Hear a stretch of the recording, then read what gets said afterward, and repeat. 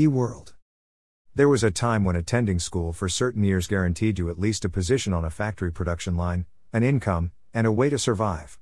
Nowadays, some governments of developed countries begin to speak of giving a basic income and implementing activities such as planting trees, crafts, etc., but they still do not speak of requirements to receive it, nor of how the people who receive it will be trained. For what? After all, most production tasks can already be automated. Many of the calculations that a few decades ago could only be performed or monitored by physicists or engineers, today can be performed by some. Smart toaster. People seem to be afraid to ask ourselves, what are we good for? What is the purpose of me being here? But it could be a great opportunity. We are destined to find out, and perhaps it is none of the things that until now gave us a sense of meaning or at least entertained us into forgetting that question. The key is the training we receive. Our education.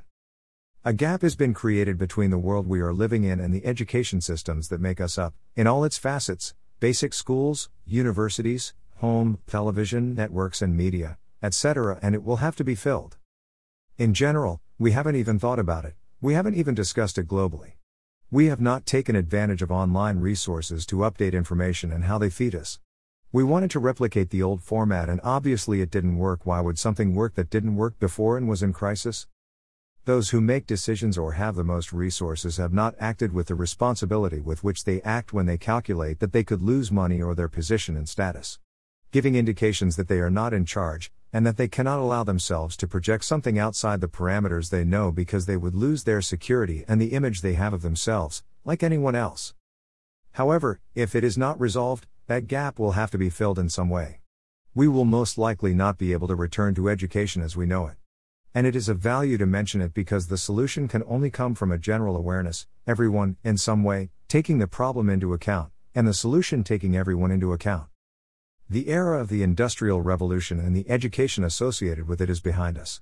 What would be the right education for people from here on? If the media that influence us as we grow up teach us that the point of being alive is to be respected for having money or fame and many sexual partners, running in a mansion around a pool, they should also clarify that not everyone achieves it, not even with their greater efforts, and for each one that succeeds somehow hundreds of thousands must be left with just the basics or even less. The fact that the mansion is thousands of miles from the basic deficiencies does not make them unrelated, less in a global market where in the end we all get everything from everyone, all over the world, even though the real relationship is, and it kind of hurts to have to clarify, that we are all people, and we will all become human. We can apply this to almost any example that they show us, and almost any aspiration. In the end, we don't seem to know exactly what goal in life would give each of us full satisfaction, and our training no longer seems to prepare us for anything that happens to us. Why call that education?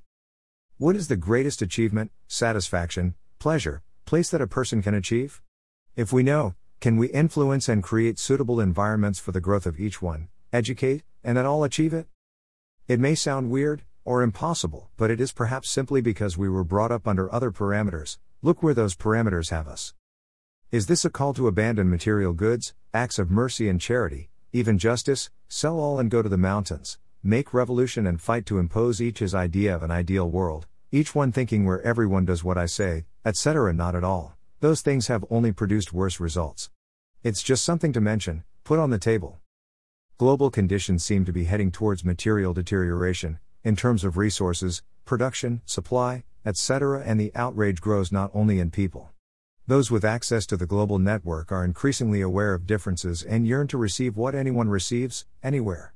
Control through formal education, narrative, appearances, and publicity works so far, but deep down, every person around the world considers themselves to have a right to have what anyone else has. And that could explode another 2 times globally and with all the fury. If we agree that all we want to avoid that, or other general disasters, so education must be in our sights all the time. E-word is key.